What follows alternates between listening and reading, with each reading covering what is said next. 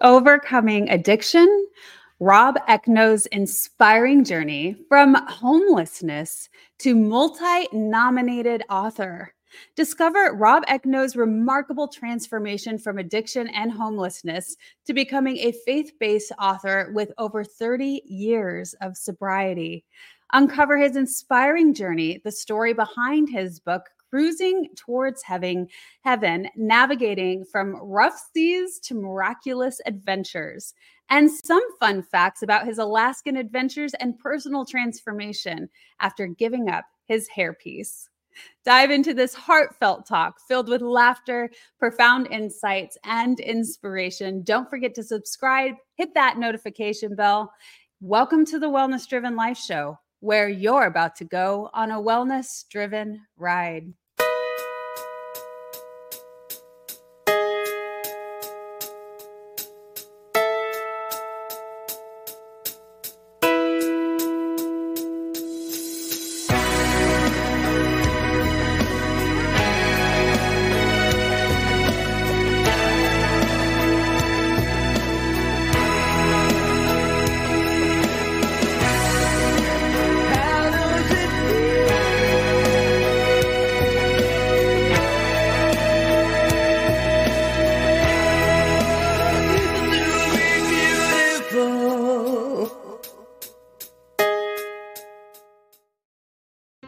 Our lives were never the same after we learned our 21-year-old daughter, Kristen, was murdered by her ex-boyfriend. It's a parent's worst nightmare. How much did we really know about domestic violence back then? Clearly not enough. Now we know plenty. We know domestic violence, or DV, can happen to anyone. 1 in 3 women suffer physical violence at the hands of intimate partners during their lifetimes. 1 in 3. I'm Bill Mitchell, host of the When Dating Hurts podcast, and my interviews with DV counselors, law enforcement, and especially actual DV survivors give the pandemic of domestic violence the attention it deserves. The When Dating Hurts podcast. It's a series of lives being saved. Let me tell you a little bit about the guests that we have today. Rob Ekno, an award-winning broadcaster, faced a career decline due to drug and alcohol addiction, leading to homelessness. He began his sobriety journey in 1992, eventually relocating to Los Angeles, where he revived his career as a national TV host and actor.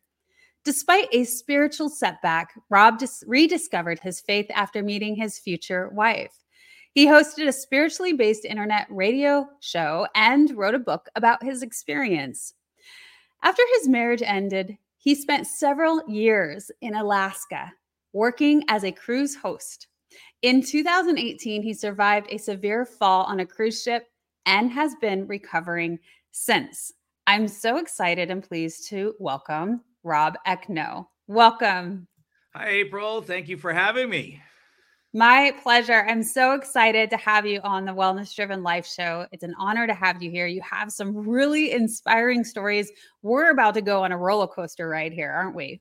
Oh, yeah. Up and down all over the place. But it's going to be a really good ride. Yes, absolutely. So let's get started. Why don't you share a little bit of background so the audience gets to know you a little bit more? So let's go into the fact that I had this wonderful grandmother, and unfortunately, our family disease for a good portion of us is alcoholism.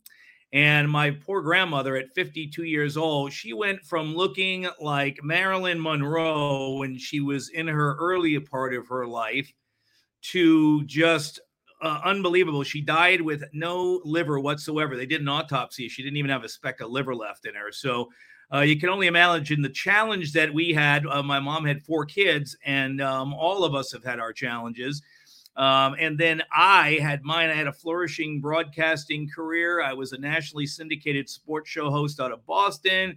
And the next thing you know, I'm on a Greyhound bus going to live out of the Greyhound bus station in Fort Lauderdale, because I'd lost everything because I ended up becoming a really good drinker and a lousy cocaine addict. So I went to live on the streets of Fort Lauderdale, and my young brother David saved my life, got me back up to Rhode Island, got me going. And for some reason, after 4 years sober, he decided that he could drink like a normal person again. And unfortunately, about 8 months later, we buried him at 28 years old. So that's kind of the short and long of it. Is I was building stuff up and I tore things down. And now for the past 31 years now, I recently celebrated 31 years of sobriety. It's been quite the ride. That is quite the ride for sure. And so, wow, I got so much out of that, Rob. And I would love to discuss a little bit more. First off, I really like that you brought up, and very unfortunate, of course, but you described your grandmother as being this incredibly beautiful woman, inside and out, prior to alcoholism, and how that really changed and shifted, and how she internal body parts were no longer existent because of the damage that had been done. Yes. And the reason I want to bring that up is because I think that, although it's a superficial aspect, but it truly destroys the appearance of a human being because it's doing so much damage internally, which shows up externally. Yeah, absolutely. In the book that you talked about, Cruising Toward Heaven, in this book, there's a story of my grandmother and a picture of her. And if you grab a copy, you'll be able to see that. But she seriously, April, looks like Marilyn Monroe with brown hair. She was so gorgeous. And then when she passed, I just, wow, I'm getting all teary-eyed thinking of my grandmother. Wow.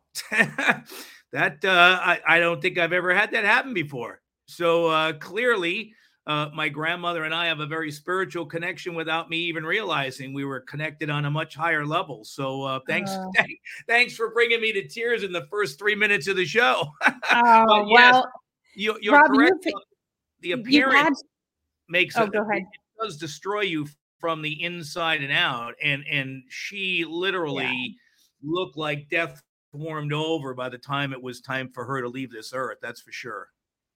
Yeah, you've had some incredible pain throughout your course with your family in this, and it would make sense to me. You're talking about 30 years now, sobriety, which is incredible, especially because you have since throughout. I mean, that's a long time period. Many things happen in life, and you've entered into some extreme depression and all of those things, the roller coaster ride, and you didn't go back.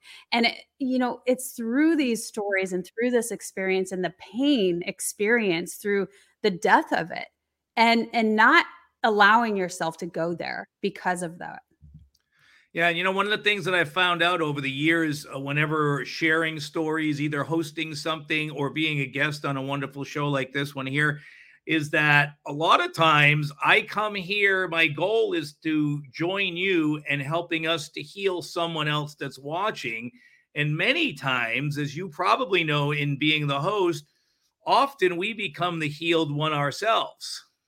Oh, absolutely. Absolutely. They say oftentimes, Rob, and tell me if you agree or not, but the things that we concentrate on the most, that we're most passionate about, are the things that we need to work on the most ourselves. That's really how our souls grow, is by concentrating on those areas. When we think about how we want to expand and we want to self-develop more and more because of our experiences, that's what we want to shine to the rest of the world.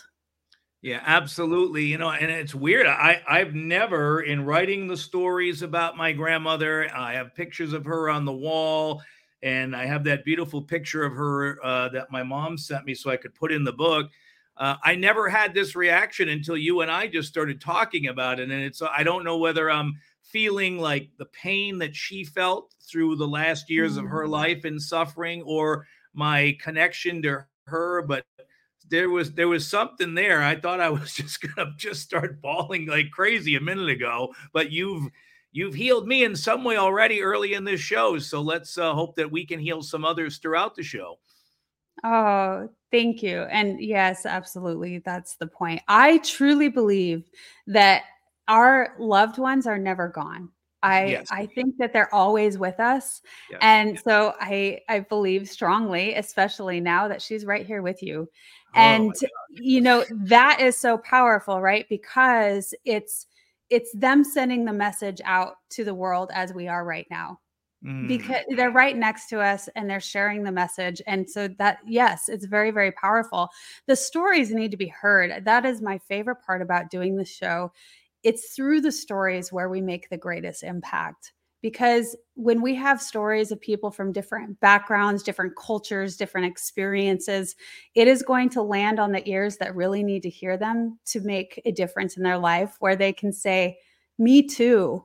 And because me too, and we've experienced this together, I feel confident that I can move forward and make a difference in my life.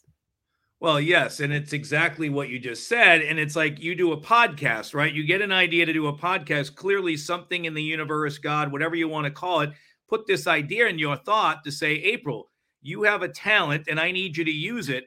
And listen, you may touch one person in 20 years of doing a podcast that you really have this made.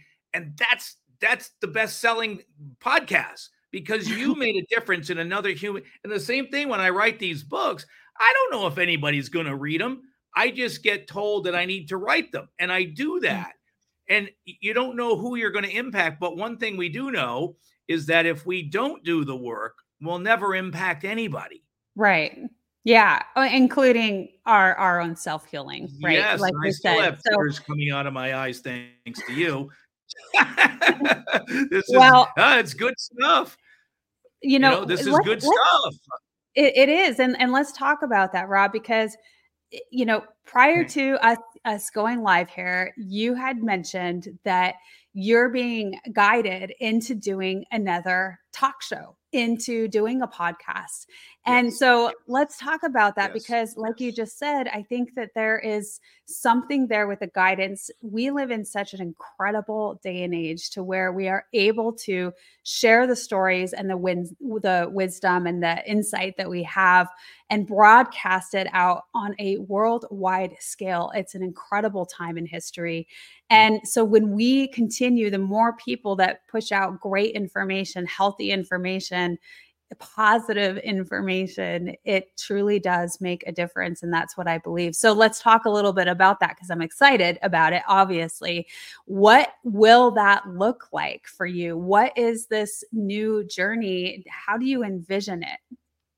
Ever heard of Stoicism? Chances are, if you have, you've heard of Stoicism with a lowercase s and not Stoicism with an uppercase S. Lone wolves, no emotions, antisocial behavior, cold indifference. All that is Stoicism with a lowercase s. Stoicism with an uppercase S is the ancient Greek philosophy and virtue ethics framework that centers on service to the cosmopolis, to include your family, friends, community, and planet, and the development of a good moral character. My name is Tanner Campbell, and I'm the host of Practical Stoicism, a 3 times a week podcast teaching Stoic principles and concepts to anyone interested through the exploration of texts and deep dives into various moral topics. You can find Practical Stoicism where you're already listening to podcasts by searching for Practical Stoicism or by going to stoicismpod.com. I invite you to give it a listen today. You just might like it.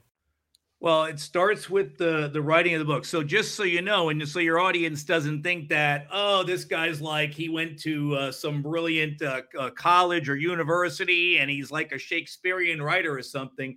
No, I write in my voice, right? And so I got a D in English in high school, and then I proceeded to become a very good alcoholic and a lousy cocaine addict and a homeless guy. So who would ever think that a guy that got a D in English in high school ended up homeless would be told in his mind someday that he needed to write some books?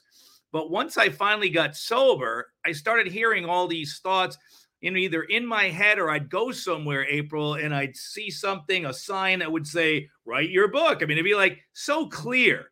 And I'm like, but I don't know how to write. I don't know where a comma goes, a period goes, semicolon, dangling participles, whatever. And I just kept getting told, just write the words on a piece of paper. And, it's funny. I end up running into a very successful writer who writes a huge show for one of the big TV networks. And I saw him one day and I said, hey, man, can you help me? Give me the secret to writing, a book. I keep getting. And he said, here's the secret. I said, because I'm getting old and I've already lost my hair and I don't have a lot of time to figure out writing and go back to school and all this. He said, here's the secret, Rob. You go down to the 99-cent store over near Universal Studios. You take $1 out, you put it on the counter and you give it to them and they'll give you a pad. And then you take another $1 out and you put it on the counter and they'll give you a pen. And then you walk out the door and you start writing with that pen on the pad. And he said, eventually you'll have a book. And he said, then you'll read it. And there's the funny part, though. This is a true story. He said, then you'll read it and go, wow, that sucks. And then you're like, what? And then you go, but then you'll rewrite it. And then you'll do it again. You go, that still sucks, but it sucks less than the last one. Anyways, then you just keep rewriting it. And eventually you'll go, wow, hey, that's pretty darn good. And then you'll know that you're using your talents. And that's exactly how I wrote. And then, so people that are out there, so this is important, I think, to your point, is that many of us put so many limitations on stuff. Like you were asking me, like, I'm a very faithful believer and I believe in God. He guides my life. But, whether it's the universe, whatever you believe in, if it's telling you something, it's telling you something because it believes in you more than you believe in yourself. And it wants you to use all the goodness. April was just talking about adding positive to the world, right? And so it wants you to use all of this goodness, each of us. So there I am arguing. So I'll tell this as quickly as possible, and because this is very important to people that don't think they have the money, the time, whatever. So I write this book. I spent 3.5 years writing it. Now, some people can write them in 6 months. My last book only took me 6 months because I'm getting better now at writing. But I wrote this book and I said, okay, God, I can't publish this book. I don't know where commas, periods, all this. God says, call your buddy David. And I'm like, my buddy David? Why would I call him? He says, just call him. I call him. David was an international marketing director at one of the big Hollywood studios. I didn't know that he had just gotten laid off the day before. He says, Rob, why don't you come over to my house? Fast forward, he gave me 4 hours of free time every single week for 1.5 years and helped guide me with my writing and stuff because he knew how to write pretty good. Then I said, okay, Dave, we can't publish this because we need a copy editor. And David said, yeah. And I said, listen, and you talked about that leg injury that I had that almost killed me in 2018. I said, well, I don't have, $5,000-$6,000 to pay a copy editor. And literally, April, I'm standing outside. I lived over there, Universal Studios in Hollywood at the time. And I was over there and I'm standing outside and my next door neighbor comes out and she's like, hey, how you doing? I said, hey, I'm good, but I'm kind of bummed out because I have this book that I spent 3.5 years on and I can't publish it. She goes, why not? I says, well, I don't have a copy editor. And she goes, well, why don't you just give it to me? And I said, why would I do that? She goes, don't you know why I work out of my home? I said, no. She goes, I was a copy editor at a publishing house for 30 years. She goes, I'll be happy to bless you and copy edit your book for you for free. She says, but I just need to do it after I do my regular work at 5 o'clock at night. I'll do it after that. So she edits it. That's how I got it edited. Then I call a life coach friend of mine in Northern California. I said, hey, if you like my book, would you write like a 1 or 2 line blurb for the back cover? I send it up to him. He calls me. He says, Rob, I got your manuscript. He says, by the way, I don't know if I ever told you this or not, but my wife and I are professional proofreaders. And so while I'm reading your book to give you a blurb, we'll also proofread it for you at no charge. My blessing to you. And then I go, God, I need, I said, I need an author on the back cover to write something nice. He goes, call this guy Paul, And I said, but he's an acquaintance. He's not really a friend. And God says, you ask me who to call, then you argue with me. Call Paul. I said, but he's a he's a multi-award-winning author, travels the world. He's a Pulitzer-nominated author, all of this stuff. What do you want to talk to me for? God said, well, you just call him. April, I call Paul, and he goes, Rob, how you doing? I said, Paul, I know you're busy, but I was wondering if you could write like a line or two from my back cover if you like. Dude, I'm so honored that you called to ask me to do that for you. And that was my previous book to this one here that we're talking about today. But Paul wrote, April, he wrote an 8-line paragraph comparing my book to Conversations with God by Neil Donald Walsh, and another book by another best-selling book. He compared my book to 2 best-selling books. So that's on the back cover. And then, and I share this because I'm hoping that, I'm sure there's somebody watching us, April, as you know, by doing this, that doesn't believe enough in themselves or has a whole bunch of excuses on why they're not doing their podcast, writing their book, right? Yeah. So then we get it published and it's beautiful and it wins an award and I get all these great reviews. And now it's actually the inspiration for a screenplay for a faith-based film that's been written. And I've got all kinds of interest coming in on that. And so I'll just end on this, on that one. Then everybody says you should do an audiobook, as you just said about getting into.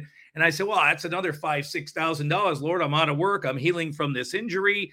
He says, call your friend Rick. He's a Hollywood sound engineer. He works over at the big studios. Ask him. I'm like, Lord, I can't ask this guy for a $5,000-$6,000 favor. And he's like, just call Rick. So I call Rick. Hey, Rick, how you doing? He goes, Rob, I saw your book. It's on Facebook and stuff. That's really cool. Congratulations. I said, yeah.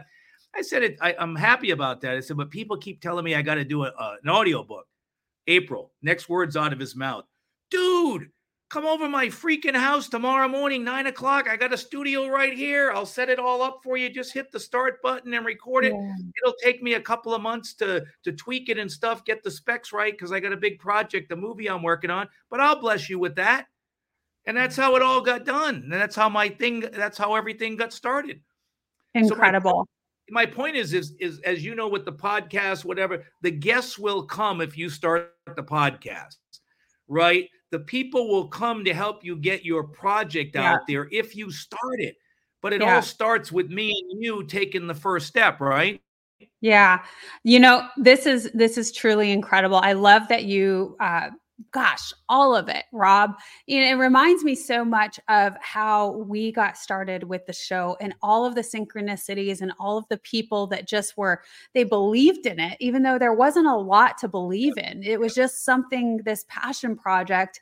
And we had so many people that wanted to be involved and when we didn't have the finance to back it. And there's so much that goes into it, so much love, blood, sweat, and tears, right? It's a fire hose to the face. But when we have other people that are able to jump in and lift you along that process, it's incredible. And it feels so right. It feels like this is absolutely what needs to happen, what needs to be presented to the world, because everybody's on board. And I also love that you brought up Neil Donald Walsh. We've had him on the show. I was so excited to have him because, gosh, I think he's on his 44th book now that he's released. Is incredible. And so it kind of gave me chills that you brought him up because, it's fascinating how everything is really interlinked. And I love your story, Rob. Thank you so much for sharing. You're correct that if you have this lack of belief, if it's supposed to be, it'll happen. It'll happen in whatever capacity. Everything will come to you as it's needed in the right time. Yeah, because eventually you'll go crazy if you don't do it, right? Because it's just going to eat away your soul to the point where it's like, okay, I got to go over to Universal Studios, 99-cent store, get that pad, get the pen, and just write the first word, Rob. And I will say this, April, it's the same thing that happened to you. See, people believed in you. That's why they rallied around you to help you start your project, because you'd actually been putting greatness or goodness, greatness, all that stuff out into the world. And they saw you busting your butt to accomplish something to help mankind. And so the people rallied around you, right? And that's how your podcast got started. It doesn't start when you just go, I got an idea. It starts because I have an idea, but people have also seen you live your life in a positive manner, looking to be the best April that you can be on any given day. Yes, absolutely. I always say that, the greatest change we can make is the one within us. And Yeah. so leading by example is a big key. So let's start talking more about your journey. Rob, you have brought in so many incredible photos and we have a lot of them. I want to bring those in. Let's have you start talking about it. Now, you mentioned at the very beginning that you had a brother and he had also this disease of alcoholism and Yes. which ended his life at a very young age. Very sad. And I am so sorry for your loss. But let's bring him in. We have a photo of him, and I want to share that with the audience and have you share that with the audience. Great. More tears. You might have seen my head turn because I actually have a picture of my brother in the boxing ring, like literally an arm's length away from me here on the wall in my office. And I stare at him every day. And, you talked about how our living are ones that are, up above watching us. Well, Yeah. in the book is a story because everything I title is something around a cruise because I ended up on that small cruise ship, as you mentioned. And I talk about soaring without my first mate. And this handsome gentleman right here was my Oh, first mate. And he saved my life and got me into the recovery programs, the 12-step programs. And then he thought, which is this disease of alcoholism is we talk about it being cunning, baffling, and powerful. And just when we think we might have it won, it comes in and sneaks in and goes, yeah, let me show you who the boss is. And that's kind of what right. happened to David. He thought that he could Mm, drink and use like a normal alcoholic after 4 years of being sober. And he did. And unfortunately, 8 months later, we were, going to a funeral and burying him. mm, But there's a quote in here because he was a Gold Gloves boxing champion in New England that I always realize that he is like Muhammad Ali and, float like a butterfly, sting like a bee. So every time I yeah. see a white butterfly, and I saw it all day yesterday, Ah, that's my brother flying around me. So yes, you are yeah. correct. They each have a different way of letting us know they're with us. But if it wasn't for my brother getting me in, I don't know that I'd be here to talk to you today. Right. Ah, I love that. I love that. Float like a butterfly, sting like a bee, and the butterflies are his signal to you. The That's white so butterfly. beautiful. Yes. That's beautiful. So this is me on the set of News Radio, TV show that used to be on NBC for years with Phil Hartman and Dave Foley, Maura Tierney. But the point of this picture was not to promote the show, was to look at the hair on my head. Well, that hair on my head is actually a hairpiece. And Wow. one of Looks the pretty most good. Thank you. Well, when I ended up living on the streets in Fort Lauderdale, I answered an ad, the crazy story. It's in the book called Headline News. And it's about how I thought that once my career started going forward, I got the gene that my dad and my grandfather had. I thought that I could not be successful without hair on my head. Now, mind you, Mm, this is 30 years ago when bald wasn't the big thing and fashiony, right? So I thought, so here's the crazy part. Now, not now. This I have about 4 years sober in this picture here. But up until I got sober, I used to have that hairpiece on thinking that that's what made me. Having hair on my head was what I needed to be. I had to look like you expected me to look. What I had yeah. no idea what that meant, right? I had no idea. All I knew it wasn't bald. And here's the crazy Yeah. thing, and I share about this in my book. Underneath that hairpiece, which was put on by 2 clips in the front, one in the back, and a piece of tape in the front, I used to hide my packets of cocaine underneath there when I was in Oh, my wow. tape. And I would be I was an award-winning news reporter, won a couple awards from the Associate. I'd be doing stupid stuff in the bathroom at state houses and stuff. I was such an addict, and I'd be having all these packets under my head, and that was my storage spot for my for my cocaine as well. It was so crazy. And so what happened was this was one of the biggest defining moments of my life. That's why I sent you that picture. I did national TV for years on some of the home shopping networks, and one day I was 10 years sober, So 18 years I wore this hair piece, this fake hair, and I spent 45 minutes every day, April, that I was going on TV trying to make sure the sides blended in so that it didn't look fake and all of this stuff. Wasted so much of my life trying to be what I thought the world wanted me to be, rather than Rob, what. let me just tell you that you're just spending the same amount of time that a woman spends. 45 minutes. It's just time spent differently. Oh my God. That's a good one. I got to remember that one. But I wore it. So the defining moment in my life is 10 years sober. People had been making comments about me being the guy that always wore the baseball hat. Well, on my days off, I'd go to my recovery meetings and I'd always wear a baseball hat because I didn't want to spend 45 minutes fixing some fake piece of hair. I wanted to go enjoy the day. And so one day my sponsor in my 12-step program was, hey, I was talking to somebody yesterday about you. And he said, oh, you mean Rob, the guy that always wears the baseball hats? Well, the guy wasn't being insulting or anything. That's how he recognized me. But it hit me, April. There was something that hit me that day that said, okay, the jig is up. All right. It's about time for you to be all that God created you. And it's not about your dang hair and how much money you make and the car you drive. It's about you being comfortable with you and realizing you're just perfect the way you are. You can get better, but right today, and so I literally had a gal come over my house. I was living right near Universal Studios. I had a friend come over. I go into the bathroom. She didn't know. And like you saw that picture and you didn't know either. I take the thing off and I come out and I put my hands around the side of my head like this. And she goes, oh my God.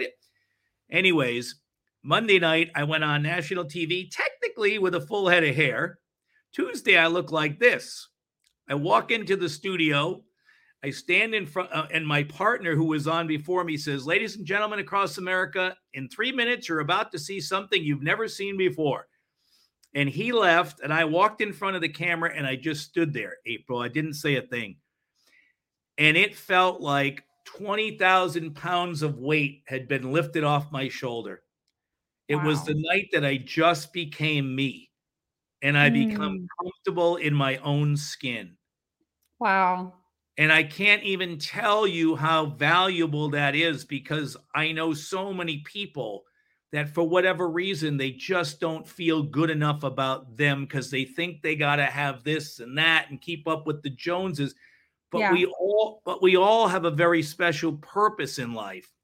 And yours is different than mine, and mine is different than someone else's. And I need to embrace my purpose. And my purpose wasn't to continue to wear this fake hair on my head. And God bless people that do it. There's nothing against any of that. But for me, I was using that to define me as a man. Hair on my head was making me. No, it was my heart. And what am I giving back to the world? And what kind of good am I doing to help another person have a better life today? And how am I being the best raw? And you know what, April? The funniest thing was, I was on national TV for 15 years. The night I took the hair off my head was my biggest, by far, the best-selling night I ever had in 15 years on TV, the night I just became Rob. Yeah. Oh my gosh. That is such a powerful story. So going to be one of my favorite stories. You know, you top it because you address so many things. The wig was more than just a wig. It was also a little place where you could hide and stash the drugs, which was a very bad habit for you. And so, but when we talk about identity, right? That's the depthness of this. Is it's not that. The way that we portray ourselves externally, thinking that we have to be this by societal standards, what we think the world needs us to be is so incredibly different than the light we were supposed to be in the world, right? We are individual for a reason. We're supposed to be. If we were all the same, it would be a very boring place. And I think that is such a root to so much depression and so much anxiety, because we assume that we're supposed to be living up to something that we're really not. So that's a beautiful story. I love it. Love it. Love that story. It's one of my, I'm glad you liked it, because that's one of my most powerful. I share that every time I speak at recovery meetings and stuff. And I share the fact that recovery has given me the ability to be comfortable in my own skin. And I have, we don't have a lot of time, but I have tons of stories of famous people in Hollywood that have put nooses around their necks, that have off themselves, and they have had everything you could possibly imagine. The big house on the hills, the multi-million-dollar salaries, everything that a human being you would think want. But I had a guy come up to me who was the president. I won't tell you who but he was the president of one of the biggest entities in Hollywood. Comes up to me at 10 years sober. I had been asked to lead a meeting in North Hollywood. After the meeting, this guy comes up to me and he goes, "I want what you have, young man." And I said, "You want what I have?" So this is 20 years ago. I said, "I'm making a couple $100 a week as a background actor. I got a little old used car. I got my little apartment over here." And I said, "You got all the money in the world, the big house in the hill, the multi-million-dollar salary, all the power and prestige." And he looked at me and he said, "But I've never had peace. And I would trade it all for peace." And he said, "You know what happened? You know why I just took a chip for 30 days of sobriety today?" He says, "Because I had 20 years of sobriety and I never did the work to be comfortable in me. I always thought that I was somebody because I had all the stuff. And I never got comfortable with me. So I drank after 20 years. I've been out for 5 years." And he said, literally, just 30 days ago, I was on Mulholland Drive, which is a famous drive out here that you may have seen in movies and stuff. And he said, "I went with my wife, put a gun in her purse, went up to my dope dealer, and I said to my wife, if I pull this gun out, hit the floor because I'm shooting this guy." He said, "That's where I was 30 days ago with all of my stuff." So anybody that thinks that stuff is going to fix them, if they don't fix themselves first and get comfortable with who they are as a human being, this is the kind of craziness that happens. So I got to get good with Rob. Taking that hairpiece off was the greatest. It may sound like craziness to some people, but it was the greatest thing. April, I can't even tell you. It just felt like I was this balloon and all the air was being let out, but it was a good air. And it was just me. It was just me. I think that there's something great about how profound that little shift was. Sometimes that's all it is, right? Sometimes it's just taking off the wig in order to really step into who you're supposed to be. And so I like that it's just that little tweak, because that had so much internal meaning for you that it made the life change that it needed to. So I'll bring in one of the next. Well, there you go. That's me on the shopping network with my with my hair. And so there you go. So there's two different hair pieces. One was a little curled up there, and that one there was when I was between 2 and 4 years sober, because that's how long that particular shopping network was around for 4 years. And I started pretty close to the beginning. So there you go. That was another sample of me wearing the hairpiece and what it meant. And like I said, one night I'm on TV looking like that. The next night I'm looking like, now here's the funny part. I gotta tell this part. The funny part was I went over to a barber shop. My friend said, "Why don't you shave it off?" So we literally walked over to an old-fashioned barber shop right behind Universal Studios.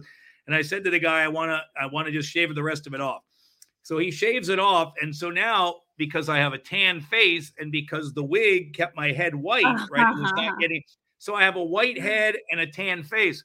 So I call my friend Melissa, who unfortunately is in heaven now, but she goes, "Come over to my house." So she puts this tan bronzing lotion on my head and gives me the can. So I walk into the studio in Glendale, California, and I walk in and the whole phone bank is like, whoa. And I don't know if they were in shock or they thought I was somebody breaking in, right? So I'm on national TV looking like that one night and like this with bronze tanzing solution over my head the next night.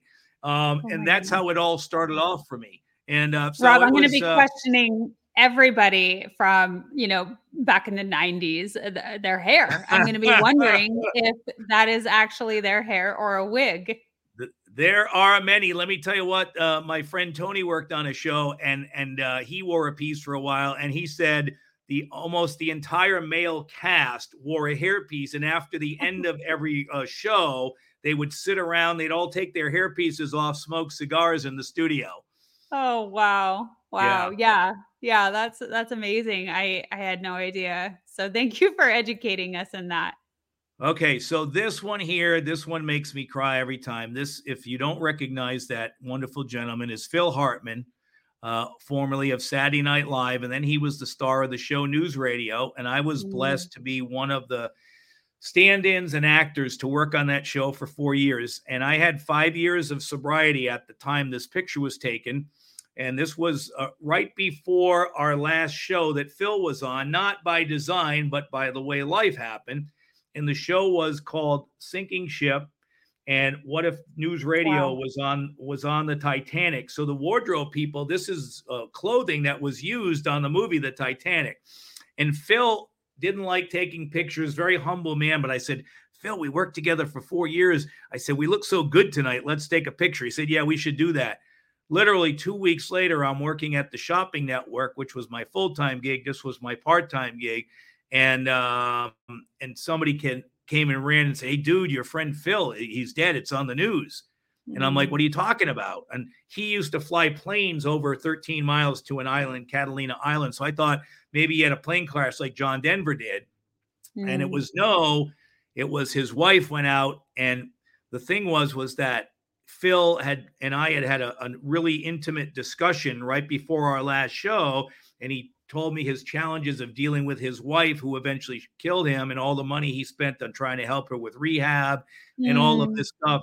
So, and it was so sad that he did everything possibly right to protect him, his children, and everything. And yet his wife decided that she was going to make a horrific choice that night and take both of their lives. And it was Wow. really a really challenging thing.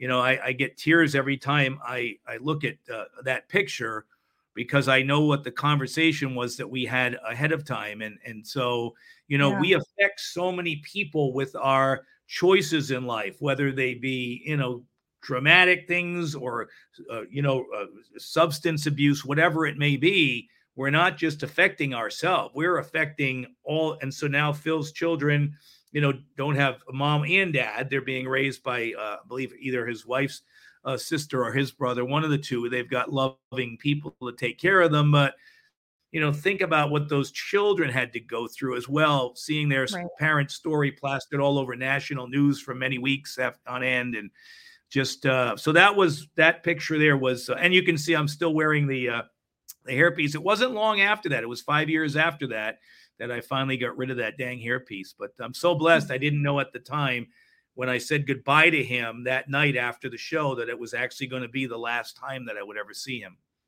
Yeah, and you're right. Very, very powerful. I'm glad that the kiddos weren't involved in that. I mean, there's one Oof. blessing there, right? But you're correct. Our conversations and how we, how we are with people and the influence that we can be really dramatic. So thank you for Yes. sharing that story.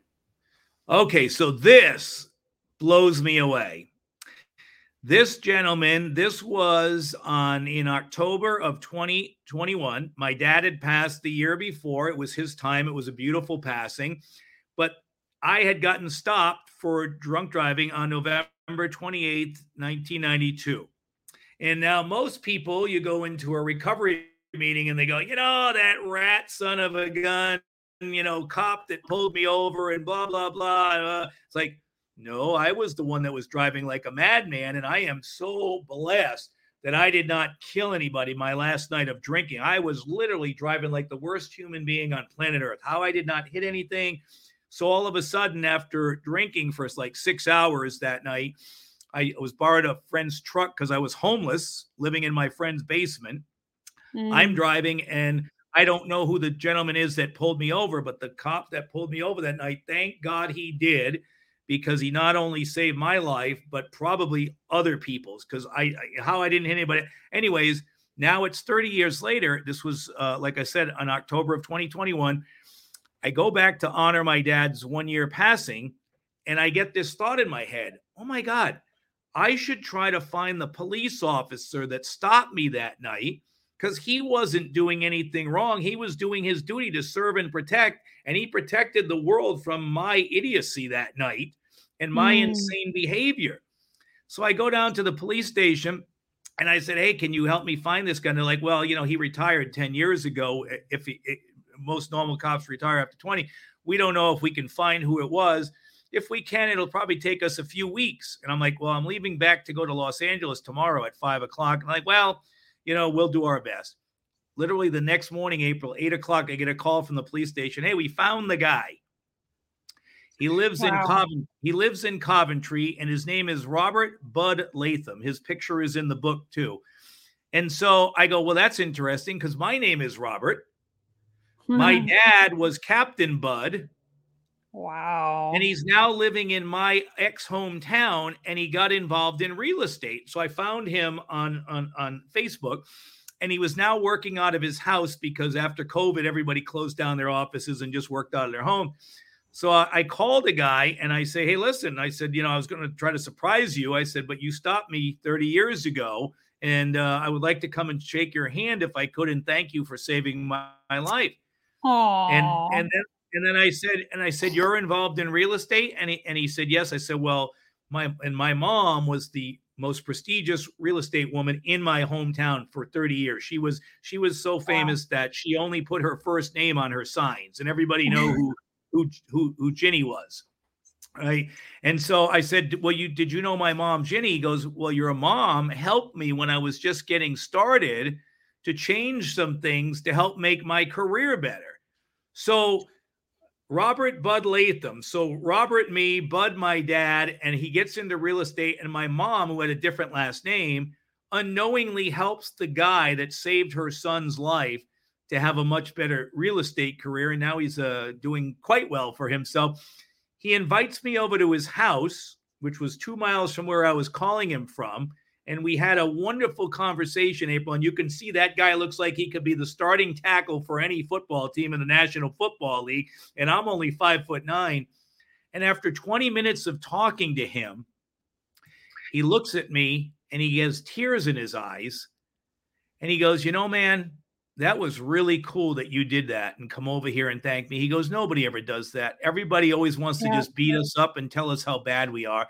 And I said, well, Robert, just so you know, because you did your job that night and saved my life, I've been blessed to help hundreds upon hundreds of other people have better lives. And it all started with you doing your job that night. So I appreciate you very much. That is very, very close and near and dear to my heart as well, Rob, because I think I mentioned to you that I too was in law enforcement. I served, and he's right. It makes such a big difference when you have somebody come to you and say, thank you so much. What you did by doing your job was so meaningful and so impactful that so yes, I think that is so beautiful, very near and dear to my heart. And so I love that story as well. Gosh, you just have the best stories. My goodness. So let's bring in this next photo because this looks like a great one as well. All right. So that is me and Dad at his very last Father's Day brunch about 3 months before he left us in 2021.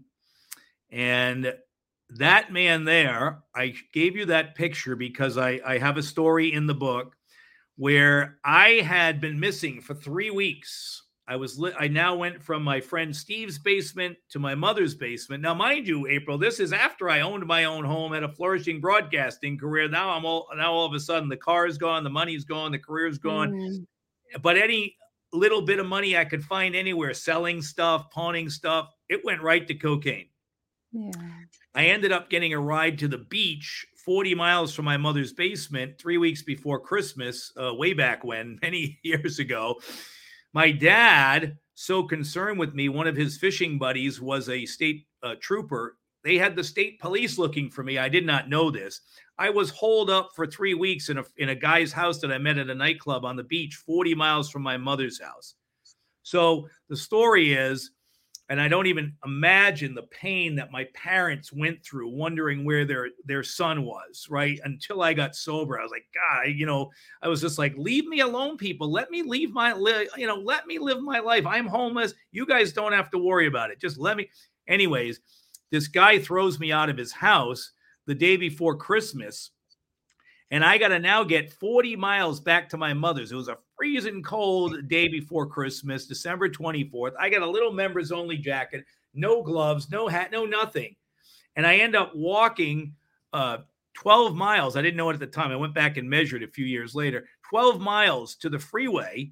When I got there, a tow truck driver happened to show up the second I got there and said, "Where's your car?"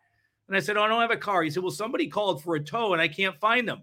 And I noticed that his address on the side door was one exit past where I needed to get to my mother's. So I asked the guy for a ride. He agreed. So that saved me 20 miles. Then I still had 7 miles to walk to my mother's house. I get there. I go to sleep in the basement. I come up the next day. My dad was divorced from my mom. My two brothers and sister, they were in their teens, early 20s. My mother's sitting there. I walk up from the freezing cold basement. My dad shows up, stands there and looks at me and says, "Son, I don't have a lot of money. Your mom doesn't have a lot of money, but we will do whatever it takes to get you the help you need to get your life back on track." And I look at my father, April, with all the courage that he could muster to do that. And I didn't have a job, lost everything under the sun. And I look right at my dad with my mom and my brothers and my sister looking at me. And I said, "Thanks, Dad, but I don't have a problem." And I share about that in the book and I share that now because we're here at a time when so many people need help and so many people are becoming hooked on whatever it may be, fentanyl, whatever it may be, to try to ease the pain of what's happening in the world, not believing in themselves, whatever it might be. And I looked at my dad and he was trying to save my life. And I said, basically, "Screw you, Dad. Get out of my life. I'm good. I got nothing. I lost it all because I'm so brilliant, but I don't want your help." And I don't even try to imagine the pain that my family must have been in at that particular point in time. And, I was able through sobriety eventually, when he passed in 2021, October 9th, I was standing 12 inches from his head. And I was there for the last 2 days of his life. And I got to watch him go and rest in peace that day. And it was one of the most incredible experiences that I'd ever had. And, my dad, I'm getting teary-eyed again. My dad drops dimes around me all the time. And I always know it's him. And so you're correct in the fact that they're alive. And if I can share this really quick, my girlfriend had never been to Alaska. And so 3 weeks after my dad died, I delivered the eulogy. Talk about a powerful story. I said, "Dad, I want to know that just because you're not in front of me to hug me and me to call every week, that you're still with me." And I said, "I need something so specific that I cannot miss that you're here with me." So my girlfriend had never been to Alaska. I take her up to Juneau 3 weeks afterwards, and she's Catholic. So I took her to the Shrine of St. Therese. And I'd been there hundreds of times just because it's a great spiritual walk along the ocean. Anyways, I bring her there and we start walking, and there's a rock with a plaque in it. April, I've walked by that thing hundreds of times. I never saw it once. All of a sudden, I jump back and I go, "Oh my God, you got to be kidding me." My girlfriend's like, "What?" I said, "I had just asked my dad to be so specific that he was still watching over me that I could not miss." She said, "Yeah, and what's the deal?" I said, "What does it say on that plaque?" It says John something from the Bible, John 11 or something, "The Good Shepherd, how I laid my life down for my flock." She said, "Well, what's so significant about that?" I said, "That's the exact scripture I just read at my dad's eulogy 3 weeks ago." Wow. I said, "What are the odds that the one piece of scripture I pick out of the Bible is sitting right there?" And I'd walk by it all kinds of times, except for the time that I had asked my dad to be so specific that I could not deny that he was still watching me. That's so beautiful. Rob, I love that you bring this up. Absolutely, that of course that has so much meaning. Exactly that that's it. And it's the dimes and the butterflies and being specific. I have heard that many times. I mean, there's documentaries on it of when we talk to loved ones that have passed on, but asking them to show us something specific, to show us that without a doubt in our minds and our hearts that we will know that it is them saying, I'm here with you. And so those are really, really beautiful things. Thank you so much for sharing that with us. I'm going to bring in this next photo because, again, it looks like a pretty cool story to me. Growing up watching some of these films, and what comes to mind is Superman. Well, he is definitely Superman, and he is a wonderful human being, truly.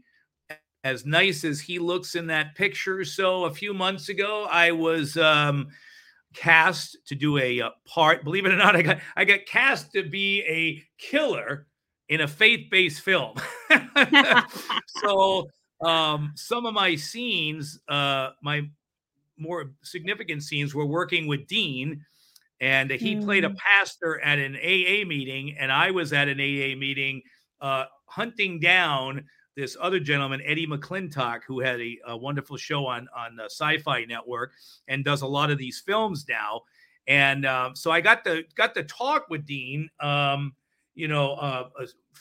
quite a while, actually. And I told him about my books I was writing and stuff, and the films we were trying to create, faith-based films. So wonderful human being. And he's one of the good guys of Hollywood, who truly is. My experience with him is he's as sweet as his smile is right there. So kudos to him for being a wonderful gentleman and being there to, so that was a cool experience I had just a few months ago. And I met with the director. One of the cool things is that I have faith-based films being written that are, some of them are already written, and others are being written, inspired by my books. I now have 4 books out. We're talking about one today, which is very important for this time in our place today. But so that movie was actually called A Life of Purpose, the one where you saw me with Dean. And so I ended up a couple of weeks ago, I met with the director of that film, who's doing a lot of faith-based film.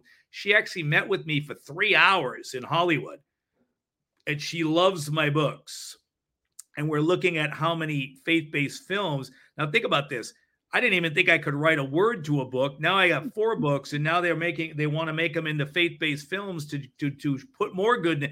And it's like, so we never know, and none of them are made yet, but there's a lot of really good stuff that's happening behind the scenes. Yeah. And a director gave me 3 hours of time. That's awesome. That's you're in the right place at the right time. If you can get 2 minutes of time from a director, you're having a great day. She spent 3 hours and said, the only reason I'm leaving is because I got a class. I do my own writing classes. Otherwise, I'd stay and talk. So she's reading all of my books now. And anyways, but Dean, yes, was wonderful. And I've had sobriety has brought me a lot of wonderful experiences. But as you know, April, I can't just sit in the closet. Oh, so there you go. So that's Eddie. So I was the makeup artist was just spectacular. She went on and on. That's awesome. But so Eddie.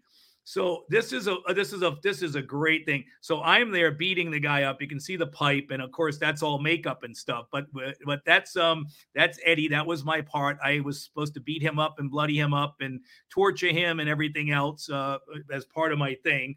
And it was a fun thing. So the funny part was, the director pulls me outside before the scene, and she goes, "Now, Rob, I want you to talk really low." And then Eddie's his role was, I was controlling him, and I had given him the name of Johnny. And he says, so he's supposed to scream, "Johnny!" Like, if you want to use the bathroom, what do you say, "Johnny!" And he's supposed to scream. But he looks at me, he's the star, right? So I follow the star. He goes, "Okay, I'm just going to do this. And when I do this, you yank my hair back and you pull it. And we're going to use real tape on my mouth and not that fake Hollywood tape, so we can really hear the sound rip off and everything." So I'm going along with him. I'm great at improv, right? And I'm like, okay, well, this is not what the director told me. And I didn't say that to him. I just said, I'll go with it. He's the star, right? And so he goes, instead of screaming, "Johnny," he goes, "Johnny." Well, I can't just go, "Okay, Johnny." No. So I get big and loud, and I grab his hair and I yank it back, and I was gentle with it, but it looked like I wasn't. And then I'm screaming in his face and stuff. And when I got done with the scene, April, the assistant camera gal that does the slate, she comes walking over. She goes, "Oh my God, look at me. I got tears in your eyes. I felt so bad that you were beating the heck out of Eddie and you were causing him so much pain." And two of the directors come walking in and they go, "Oh my God, we were out at the monitor and we got tears in our eyes. We're like, oh my God, Rob, stop hurting him." And I'm like, well, I guess I did a pretty good job of acting then, didn't I? If I had three of the main people that were watching us in tears, and wow, that wasn't the case. So I can't wait to see how it comes out. But the point of that is just that, if we take care of ourselves, if we get sober, but we have to do the work, right? As you know, whether it's whatever, you want to be the best law enforcement person, you got to go to the target range and you got to learn how to, make sure you're a good shot. You got to make sure you know how to adapt to scenes that are going to pop up, horrific scenes, whatever they may be, you and your partner, all this stuff, but it takes training. And so the same thing in sobriety. I have to work my steps. I have to try to be the best Rob that I can be today, right? I can't do anything. I'm not asked to save the world. You're not. Nobody is, right? We're not anybody up in heaven that has this magical power. Yeah. But I can make the world around me every day in my little hula hoop, as I say, the best that I can make it. I love that you bring that up. Yes, absolutely. I think that I love to say that we don't rise to the level of our courage. We fall to the level of our training. And it's the same thing with anything in life. If we want to really to be our best selves, it's continuous. There's no end all. It is a continuous journey. Absolutely. And so I love that you bring that up. Who's this lovely lady? That is the director who spent 3 hours with me a couple weeks ago, Natalie. She is just, as I wrote in one of the books I signed for her, she is just one of the kindest and most generous human beings I've ever met. And that is Eddie, the guy that you just saw all bloodied and battered the next day when we were doing our next scene, before I banged him over the head with a flashlight and threw him into the trunk of my car and ran off with him. But yeah, that's now Rob, the psycho killer. Yeah, I'm telling you, who would ever know that? But that's what I got cast as, and so it worked out well. And now I have wonderful friendships with people. And Natalie was gracious enough to spend 3 hours with me a couple weeks ago, and she is reading my books, and we're looking at how we might be able to work together and put together a series of goodness to share out into the world. But I'm so excited for that. Yeah, me too. And and it's like, like you said, I don't know where it's going to take me. And I saw, it's something by Mark Wahlberg. He had put something on Facebook. He said, God's not testing your budget. He's testing your faith. Right. So at this point in time, I don't know where the money's coming from, but I do know that I have a world-class director that's interested in directing them. I have world-class actors that have read the scripts, and they've already said, yes, we want in. As soon as you get money, we're ready to go. And so all it's coming together in weird ways. It's kind of like your podcast. You don't know, do I buy the microphone first? Or do I get an internet website first? Or do I, it'll come together as long as I take the first step, right? I love that. God's not testing your finances or your money. He's testing your faith. I had to sit with that for a minute, and really let that sink in, because I think that is really beautiful when you allow that thought to take place and to take hold. It's really an incredible statement. So thank you, Mark Wahlberg. I appreciate that. And so this is a really cool photo. I like this photo. This is some of your adventures. Look at that. I mean, just stunning. So at 20 years sober, my life changed when my marriage turned in a whole different direction. And I was left with basically nothing. And after a year of going through the depression of a 10-year relationship, raising children and stuff, I saw an ad on one of the Hollywood websites looking for a jewelry salesman in Juneau, Alaska for the summer. And it came with a house to stay in and salary, plane trip, everything paid for. And my family is like, why don't you go up there? Well, I said, all right, well, I think my life's over. I'm going to Alaska from sunny Southern California. And they're like, are you kidding me? And April, I got off the plane. I walked down the sidewalk. I got eagles flying over my head. The Mendenhall Glacier is right in front of me. Freshest air you could ever feel in your lifetime. Just amazing. Anyways, I start making friends. One of them is my friend Matt, who worked for another one, law enforcement. He was in the Air Force, worked at the White House for many years, and then was a top special agent out in Alaska for some stuff. And he's an explorer. Calls me one February morning, and he says, Rob, would you like to walk under the ice caves under the Mendenhall Glacier? And I'm like, what? He goes, I'm leaving in 5 minutes. I'm like, are you kidding? Thank God I did. So this is underneath the Mendenhall Glacier. Oh, stunning. And that's the third cave we went in. Those caves no longer exist. The glacier is really rapidly falling to pieces now. And these don't. So 2 weeks later, after we got out of there, those caves collapsed. So thank God it wasn't the day that we were in there. Yeah. These are the incredible experiences. And you know what? It cost me $0 to do this. You followed wherever you were led. I think that is the key thing. Yes. You told me a little bit before we went on before we started this, that there was so much that just guided you. It was like these doors opened and you followed, you walked right in. And I think that's just incredible. You know, a couple weeks ago, I got to have breakfast with Matt at a restaurant in Juneau.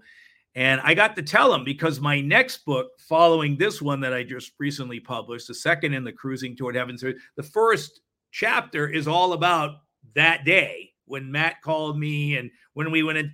And I told him, I said, you have no idea what that meant to me. I said, Matt, because 10 months earlier, I had just gotten to Juneau.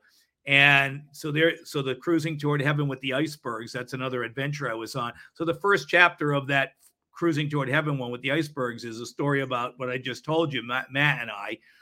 And so anyways, but I told Matt at breakfast, Matt, you have no idea what you meant to me the day you asked me, because it was shortly before that I had lost everything in my marriage. And I was, wondering what's going to happen with my life. And then people like you start showing up, and you got me flying in helicopters and walking on glaciers and zip lining and doing all these things. And April, it didn't cost me a dime. Yeah. That's really living too, those experiences. I'm a very faithful guy. And God said to me, Rob, I didn't ask you how much money you had. I asked you how much trust you had in me. Ooh, and you're doing all of these things.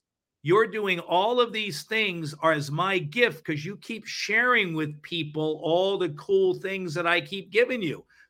So I don't want you to bore people to death and go on April's show again in a few months later and have the same stories to tell. I got to give you some more stories to tell. And that's what he does. And he puts these people. Yeah. It's opening up, it's surrender. And I tell you what, Rob, that surrendering has been one of the most challenging things for me, as I would assume for many, many people. But when we just allow and surrender to and open up to the possibilities, and not have the expectations of anything, and we just live our lives in that and continue to walk through those doors that open up, it's really a beautiful thing. I brought in your books because this is the creation from that. This is the everything that you have gone into. These are the stories of what you have so far as you continue to write and do more. Yes, and the third book, which will be my fifth book in the Cruising Toward Heaven series, halfway done as well, and that will be written into a faith-based film script. The one with the icebergs, that was me out on one of the adventures that I was given in Wrangell, Alaska, a small little island on the Stikine River, going to one of the big glaciers there, and that iceberg had broken off of one of the glaciers that we were going to visit, and I was in. And so those pictures that you see on the front cover of the Cruising Toward Heaven, another thing, April, I took those pictures. I'm not a professional photographer, but here's the thing. My grandfather, Homer, was a multi-award-winning nature photographer, won all kinds of stuff from the Audubon Society. I used to blow him off when I was a kid. I'd be like, Mom, I don't want to go sit for hours watching Homer take pictures of birds and stuff. Once I got to Alaska, my first week in Alaska, when I got on the cruise ship, I eventually ended up working on a small cruise ship that traveled around to the intimate parts of Alaska. My first cruise, we end up in a place called Petersburg, and the boat right next to us was called Puffin, like the puffin birds. Well, my grandfather's license plate on his van was Puffin, and he was noted as one of the most famous puffin bird photographers in America. And there's my grandfather letting me know I'm with you, even though you didn't want to be with me. When I'm right with you, and I can't wait for you to enjoy these experiences. And so the next week we go back to the same island on a different cruise, and the boat Westerly is docked right where the Puffin was, and Westerly, Rhode Island was where my grandfather passed on. And it was like, so we get these messages, and I realized that my grandfather was my biggest fan in getting pictures. And I'm just an amateur photographer. I hit the click, automatic focus. But a pastor who I met one day in my life told me, he said, you have really amazing pictures. You should start using your own pictures on the front covers and in your books. It'll open up a whole new world for you. So the pictures you see on the Cruising Toward Heaven series are all going to be pictures that I've taken. And most of the ones in the book are either going to be from friends like Matt, or my girlfriend took a really cool one that's in the latest book. But most of them are all going to be my pictures, and Beautiful. Honoring my grandfather with each one of those pictures. That is incredible. And I love the subtitle here, Navigating from Rough Seas to Miraculous Adventures. And throughout the story, Rob, you've mentioned this essence of driving a ship, right? And yes. Going through rough seas and all of these things, the navigation of that. And I think that is really incredible that this is a topic that really comes back into your life. We are the what is that saying? We I'm not going to say it right, but basically we navigate the ships ourselves or something, but I'm not going to say it right. Living life on self-will. Yeah. Living life on self-will. And it's really only when I got out of the captain's chair and let someone else drive the ship. I choose it to be God to drive it. And once I got out of the way and just let him take over, all of a sudden I had these miraculous. So the rough seas were my alcohol and cocaine abuse, my self-will run riot, wearing the hairpiece, thinking I got to look like something special. And all I ever had to do was be me. And God said, okay, now that you trust in me, here, I'm going to show you really how glorious I am. Right, exactly. And it brings us to show up the way that we do. And because of that, it brings in, this is where it's at. This is the testimonies of what we get from that. This blew me away, April. I got a text message from a longtime friend. Didn't even know. That's why I said, when you do a podcast, when you write a book, you have no idea who's listening to you, who's watching the podcast, who you're touching, who you're not, who's going to buy a book. You just got to do the work and just leave it up to the universe, right? And so I didn't have any clue that this friend of mine, for like 40-year friend, bought a copy of my book and read it. And this is what I got. And he's not an alcoholic. Rob, I just finished Cruising Toward Heaven. What a story. That book is going to save someone's life. So shame on me if I didn't write this book. And I don't know who this book will touch. I do know I've got a lot of phone calls from people who have had amazing experiences after listening or reading the book and then taking action because they were touched by stories that I shared. But I don't know. It could save somebody's life in China, Egypt, somewhere around the world that I may never know. But I know one thing, I won't save anybody's life or have a chance of even helping somebody have a better life if I don't believe in myself enough to just start writing. Now, this one that you're looking at, I got this one only about a month ago.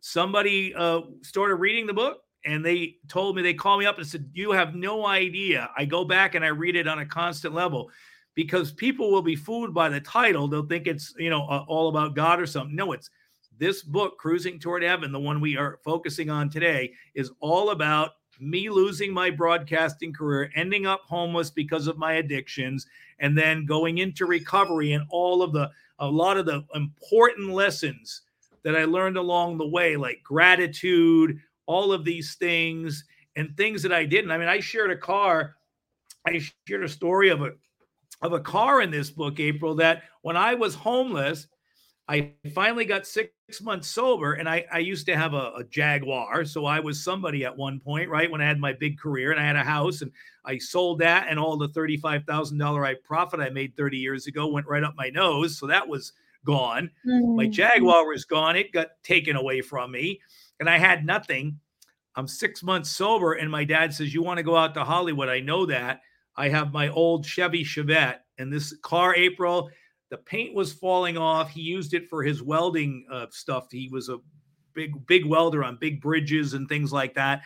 And so it was greasy seats. The paint was falling off, no air conditioning, roll up windows, a diesel engine. It used to smoke. It was some experiment that GM did, and it was smoking all over the place. And he goes, "Son, you can have this for free and use it to start your life over." And I look at him and I go, "Dad, seriously?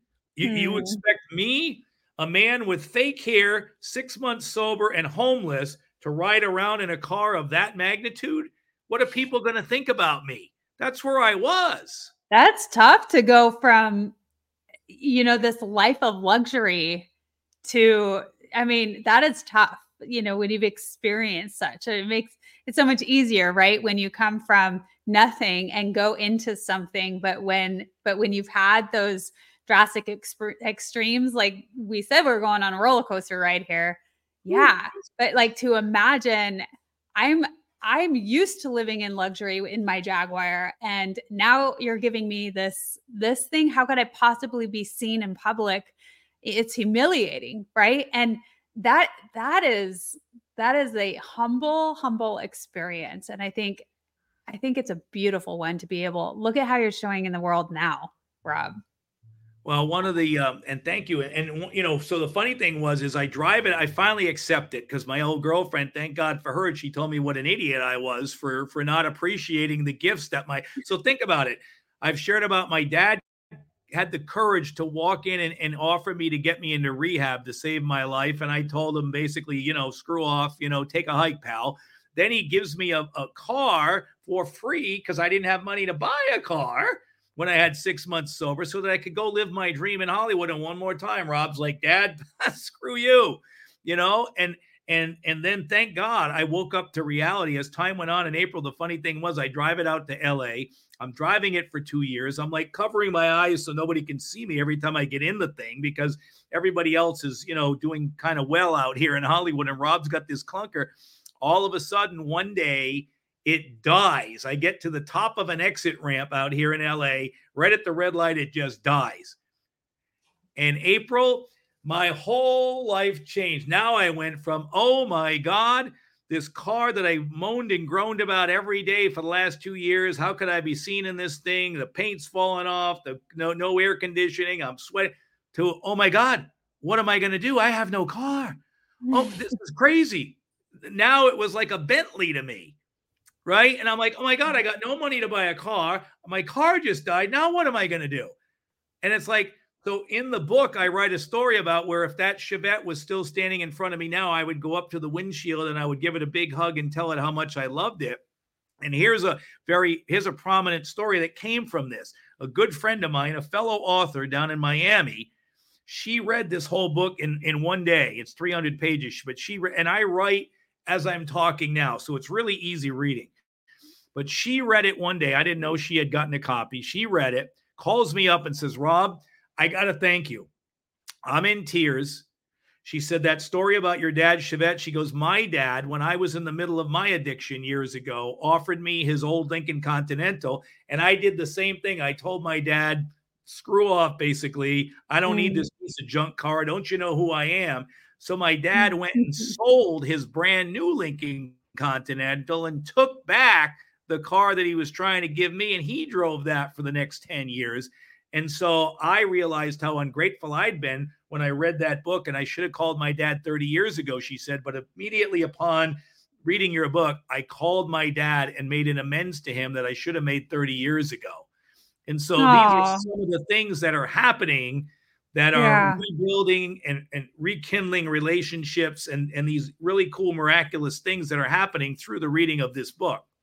Yeah. Yeah, that's beautiful. I think that's incredible. It definitely rehashes memories, and it's all about perspective, right? In the Yes. moment, our perception and being grateful is so key, right? We hear that all the time about how being grateful is one of the key players in living a much better life, right? Having that perspective and being able to be grateful for all of the little things and having that as your daily practice. I mean, so many people talk about that. And this is a great example of that. So, Rob, it has been amazing having you on the Wellness Driven Life Show. Thank you so much for all of your stories. You definitely have brought so much flavor to this session here today.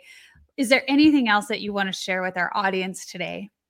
Well, first of all, thank you for having me on, April. I always appreciate the opportunity to share something about goodness. I just want to share with the audience as we leave here that you are already special, right? And if I have time to share one this will blow you away. Okay. This will leave the audience knowing that you are something special. Know that both April and I started our journeys, podcast writing, whatever, thinking we probably couldn't do it. Why are we being asked? You already have in you exactly what you need to be the best you that you can be today. And I'll share this. I've never shared it with anybody else since, and it just happened a few months ago. I had some PSA levels going up on me on blood tests. So I go to the urologist, we do a biopsy, find out I have prostate cancer. So I'm dealing with that now, which is we're dealing in a very nice way. But the point is, I go over to the urologist the day I was getting my results, and I'm sitting in the waiting room office. And there's a young gal on the phone yakking away to her mother. And she says, Mom, there's no way I'm staying at Cry Help for 6 months. And she just kept telling her mother this. Well, Cry Help is the largest rehab facility for drugs and alcohol in North Hollywood. So I know this place, right? So I hear this, and she's sitting with a guy. And out of the blue, April, I don't know, you call it the Holy Spirit, the universe, whatever, something grabbed a hold of my body. And I share this because we never know, even though our position may not be good, we're still have the ability to help another human being have a better life. And that's why the power of this. So I look at the girl in this waiting room, a doctor's waiting room with like 20 other people. And all of a sudden I point my finger and I just said, you stay 6 months. I don't know where that came from. Wow. The guy looks at me, the whole waiting room looks at me, and he shares with me, and he goes, well, the truth of the matter is, sir, he goes, I myself just got out of federal prison 2 weeks ago in Northern California. And I'm like, oh my God, I got an axe murderer. I'm yelling at his girlfriend and I'm going to get killed right here. And he said, we started talking. And I said, listen, here's my card. I always have cards in my back pocket to give somebody because I never know. And he says, she's afraid of losing her job. She's been there for 5 years. So she goes into rehab. I said, well, with all due respect, I have 30 years of sobriety. And I can tell you this, there's a lot of jobs on Craigslist and in the LA Times that she could probably find. But I think once they put you in a box and start throwing dirt on top, I don't think you get a second chance. And I said, so she's either losing her job or her life. One of the two is going. Yeah. So she can make a choice. I would choose the job and get healthy. All of a sudden, she looks at me, April, and she says, sir, I was already in that place for 2 days and they threw me out. And April, one more time, I don't know what happened. I'd look at her and I just go, that's because you got a lousy attitude. And I was like, oh my God, what is taking over me here? Right. And the whole waiting room's looking at me. Okay. So I asked her name. I gave the guy my number. Her name was Katie. I go in to get my results. They tell me I got cancer. I didn't know beforehand whether or not I had it. So I come out with this bad news for myself. But again, I realize that we always get put in a position to help another human being, no matter how bad we think our life might be or not be. So I walk out. Now the guy is gone. She's there by herself. And all of a sudden she's looking like a puppy dog now. Total change of attitude. She's sitting there and I said, Katie, I said, you got to do me one thing. She said, what's that? I said, before you go to bed tonight, I don't care if it's 5 minutes, 5 hours. If you got to cry every tear out of your eyes, You cannot go to bed until you look yourself in the eyes in the mirror and say, I love you, Katie. You're an amazing, special child of God, and you're loved as much as anyone that he loves on this planet. And until you can look yourself in the eyes and tell yourself you love yourself, you're going to cheat yourself out of all the goodness of life. And you're never going to stay sober. I said, will you do that for me? And she said, yes, sir, I will. And I took a step out the door, and I turned and I said to her, I said, Katie, you know what? I'll make you a deal. I said, whether I'm in Alaska, California, wherever I am, and you get to do what you do, right? You do what you need to do to stay sober. And 2 weeks before you get a year sober, I said, you call me. And I will drop everything I'm doing on this planet, no matter what I'm doing, and I will show up and I will celebrate and hand you your first year birthday cake for your first year of sobriety. No. I said, we got a deal? She said, yes, we do, sir. And I took another step out the door, and it was just about closing on my face. And I turned and I looked at her and I said, Katie, we never know when God's going to send us an angel. And that's how I left that.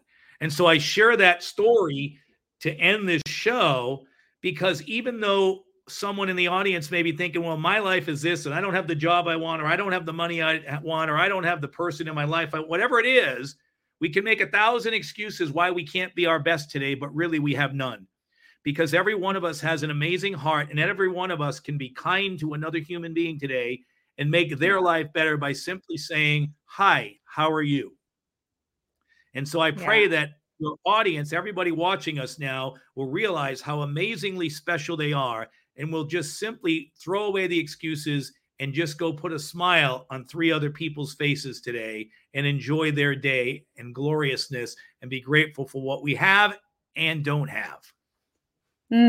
Rob Ekno, everyone, round of applause. Truly. Thank you so much for sharing that and your vulnerability in that. I appreciate more than you know for you sharing that story with us on the Wellness Driven Life Show. That's incredible. I want to make sure everyone knows where to find you, where to find your books. All of you listening in, it's www.robekno.com. It's also always in the description below. So be sure to find that.